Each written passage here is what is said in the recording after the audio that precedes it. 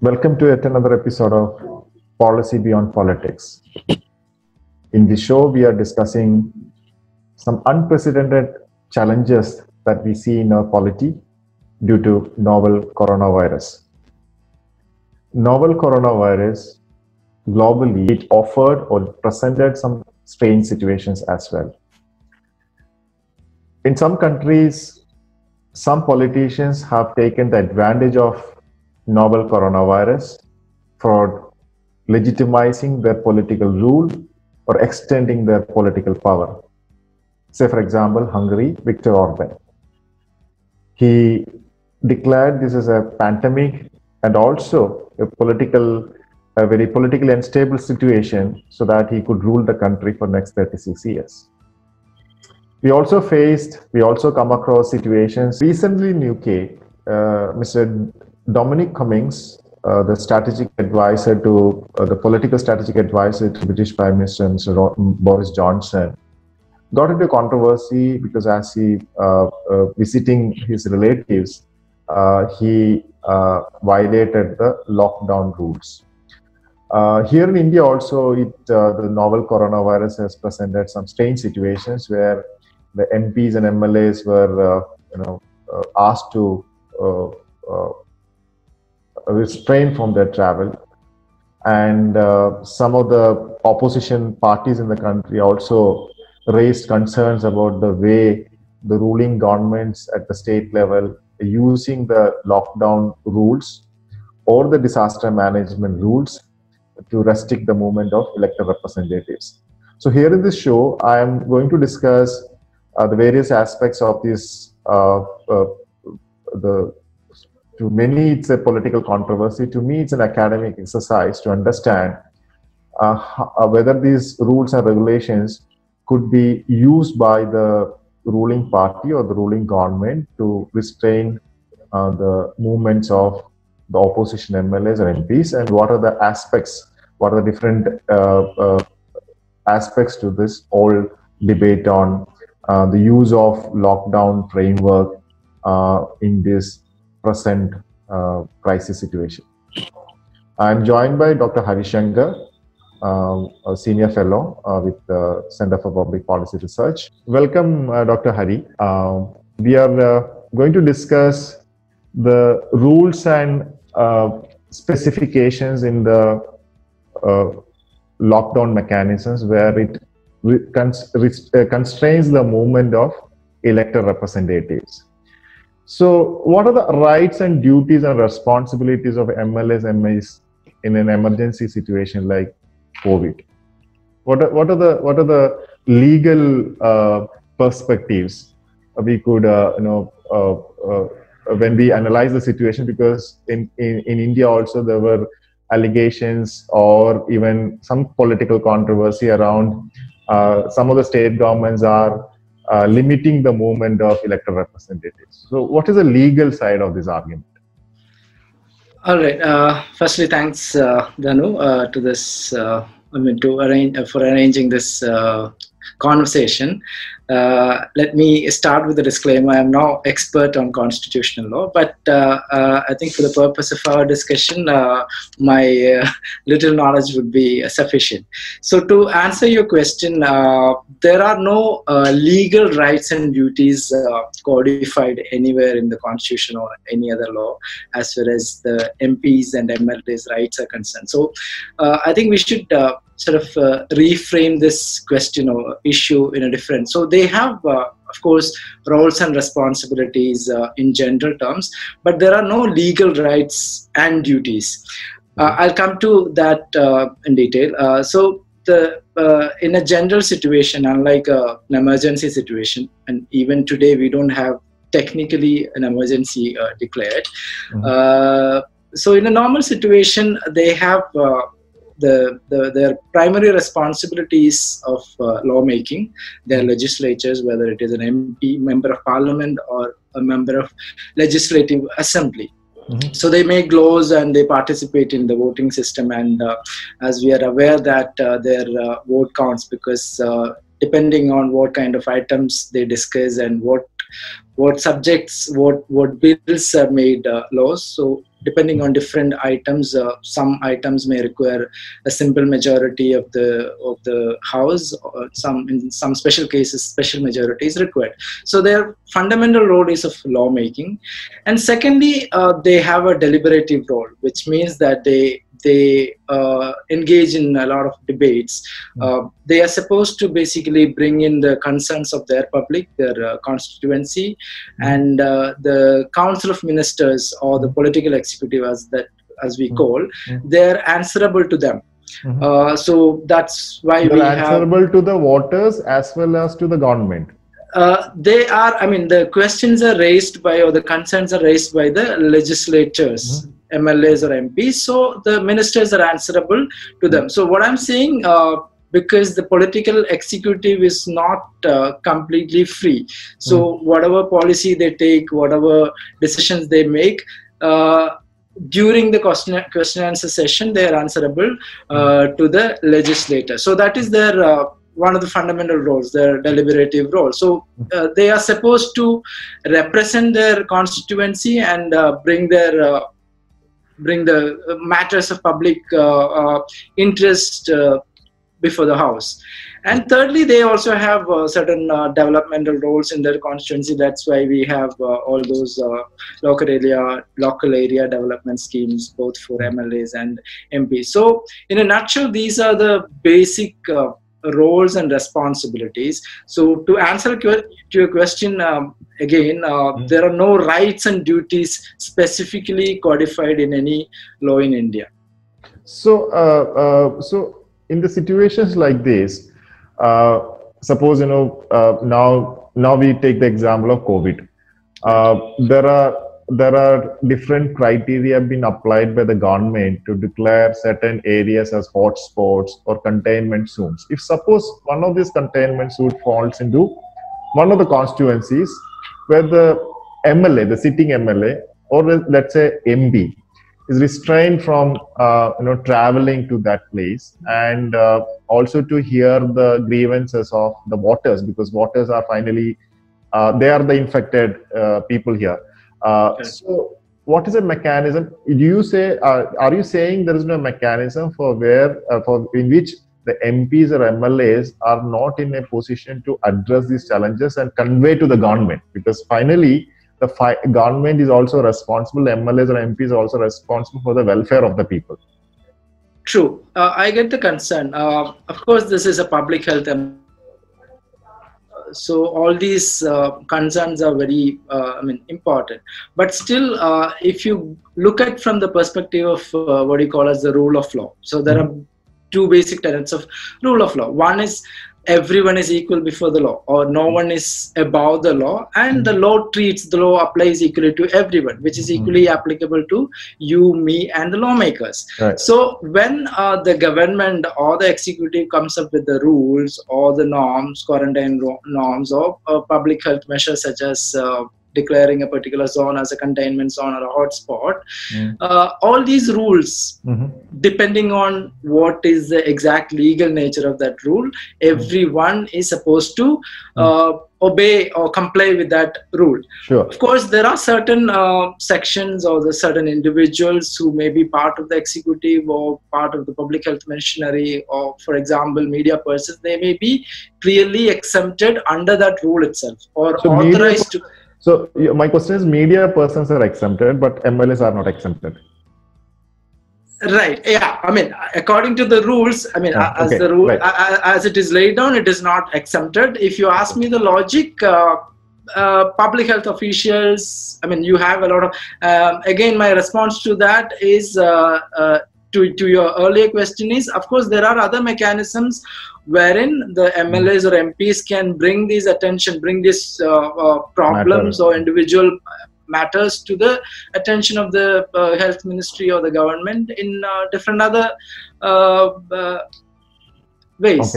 Okay. So do you think there requires a better clarity, because this is probably the first time country like India is facing such a pandemic in an unprecedented level, and also complete lockdown across the country.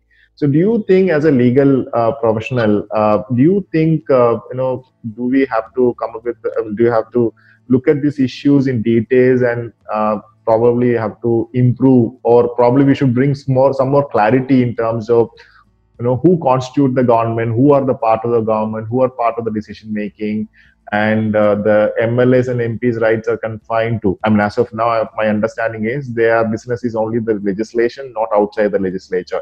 But there is one more issue with respect to the legislative bodies, because we are not. I mean, the legislatures are not convened because of the pandemic situation now. Sure. So there should also be a mechanism where these issues could be raised by the MPs and MLAs, and that could be probably addressed in a different manner. What do you say about it? I mean, what is your take on this thing? So I'll start from your last point, because I think it is not difficult in 21st century.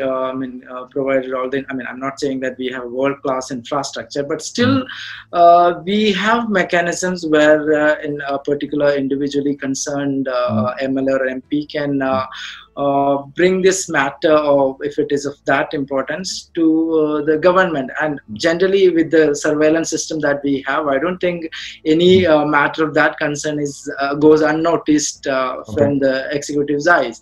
I don't think that is a big concern now, and there are mechanisms wherein you can even have meetings with a group of MLAs, group of MPs, even if they belong to opposition parties. That is not a problem. So it's not about going back to your first question. It's not about the legal clarity. I mean, there is a legal clarity as far as the state, who constitutes government, who constitutes the executive, who constitutes the legislative, and everything is clearly laid down in the Constitution. For example, Article 12 of the Constitution defines what is a state. Sure. And we know the union and the state legislators, government, all are part of the state. And in terms of the political science also, the mechanism, the machineries are very clearly laid down. But what is required is there is a requirement of bringing in certain legal certainty with respect to the rules, because we are now ruled by the whole pandemic situation is governed through two different laws. One is the National Disaster Management Act and the Epidemics Diseases Act. On the basis of this, particularly the NDM, the National Disaster Management Act, the executive comes up with a lot of rules with respect to quarantine, lockdown, etc., etc. And so this was my first point also. There is a lack of certainty. What is legally binding? For example, there is a requirement of maintaining let's say 6 feet of distance as a measure of social distancing. But is this mandatory? How do you enforce this? These are difficult questions, but even in questions like, your questions, can you exempt an MLA if that MLA belong, or if that MLA or MP is a representative of that containment zone?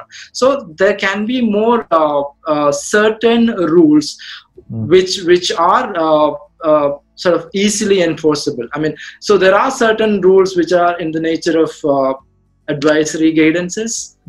I mean, you are advised to stay at home. You are advised to wear a mask when you go out. You are advised to keep a minimum social distancing. And there are certain rules which are mandatory. And if those rules are mandatory, that is equally applicable to the lawmakers unless they are exempted. Okay, so some of the comparisons that I've heard during the last few days was comparing the situation with the house arrest of the politicians like Omar Abdullah or Mahbooba Mufti. I know that the situation is totally different. The political background is different. The legal framework is different. But for an argument's sake, probably you could also think about a situation where, unless otherwise we have clarity on this, provisions, this act could be used to such an extent where the voice of opposition MLAs and MPs could be, restricted, or they could be, sidelined. Do you think so? I don't agree with the. I don't know. How do you? I mean, draw this, or whoever has It's drawn not. this It's like comparison. argument. It's an Right, right. argument. I get the Not point. comparing. In the case of Jammu and Kashmir, when that particular Article 370 was revoked, they were put under the house arrest under a Public Safety Act. Here, drawing parallels with the National Disaster Management Act to restricting the rights or restricting the voice of the opposition MLAs. I don't think that's a very far-fetched imagination. Okay. But yes, there is a question of it's a question of legal capacity. For example, there can be instances in different parts of India where legislators belonging to the governing party or the ruling party were exempted from. It's not Traveling. they're Yeah. exempted. They could travel. Yeah. They could travel. Right. Probably because they are part of the political executive, they may be part of the minister, the ministry, or part of certain. No, there are committees. occasions also where when we say above 70, above 60 are the most vulnerable group to the COVID. Right. And on an average, I'd say many of the state cabinets, the average age is above 60. Right. And of course, they have to execute the decisions taken by the cabinet. They have to implement. They have to oversee the plans. Then the argument comes, and if you could travel, then why are you asking me to not to travel? That's the question. Correct. Yeah, that's a question of public trust, because you are kind of applying the same rule to a particular elite section of the ruling party, and to the others you have a different rule. That is not something very good for in a democratic system, and it definitely destroys the public trust. But again, I'll go back to my previous point. It's a question of legal certainty. So when the government says that 60 people aged above 60 or 70, so it is a kind of advice. Right now, the counter argument would be the minister who is above 70, but he is in his capacity, in his ministerial capacity, not as a layman who is above 60, maybe may have to deliver his functions as a minister. So my question here is, there is a certainty in the functions of minister, but not for the MLAs. Yeah, there is. I'm not saying that there is a certainty. So as far as political executive is concerned, the ministers, they have, because it is framed by them, by the executive, because we are now ruled by decrees, executive decrees, and they also have the competence to execute those decrees. So as part of, a normal MLA or an MP, especially if he or she belongs to the opposition parties, they don't have the privilege of an executive, political executive. So yeah, unless they're exempted, unless they are individually authorized to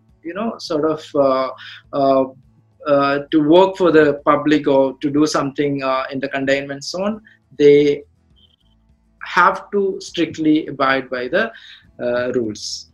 So the conclusion is we should try to get more clarity in terms of the legal certainty. Right, legal certainty in terms of the rules, rules framed by the executive, and the second thing is, it is a question of legal capacity. It's not just about a legislator. If the legislator, because even when we talk about separation of powers, there is it is not that straightforward, because our executive is part of the legislature.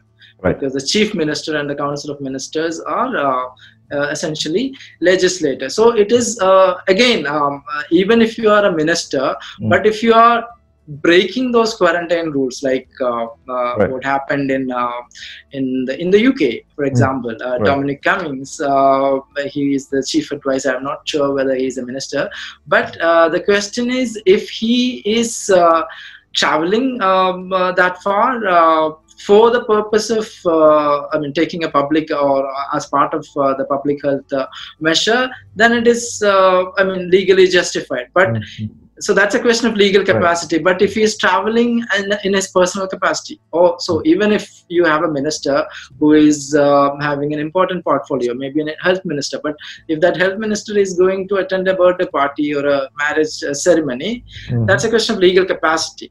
So it doesn't mean that, so if being a member of the executive doesn't mean that you can go on and continue breaching the quarantine rules. But if it is required for the purpose of enforcing or taking certain health measures in the context of the pandemic, that can be legally justified, which that privilege is not given to the ordinary legislators. Thank you, Hari. Thank you, Hari, for your valuable insights, and thank you for joining me on this show. Thank you so much. Thank you. Bye. So I'll be continuing with discussions related to COVID in the coming shows also. Please visit our website cppr.in, where we have a dedicated page for COVID-related articles and also for infographics. We analyze the data that we gather on a daily basis, and you see the trend and projections from across the country.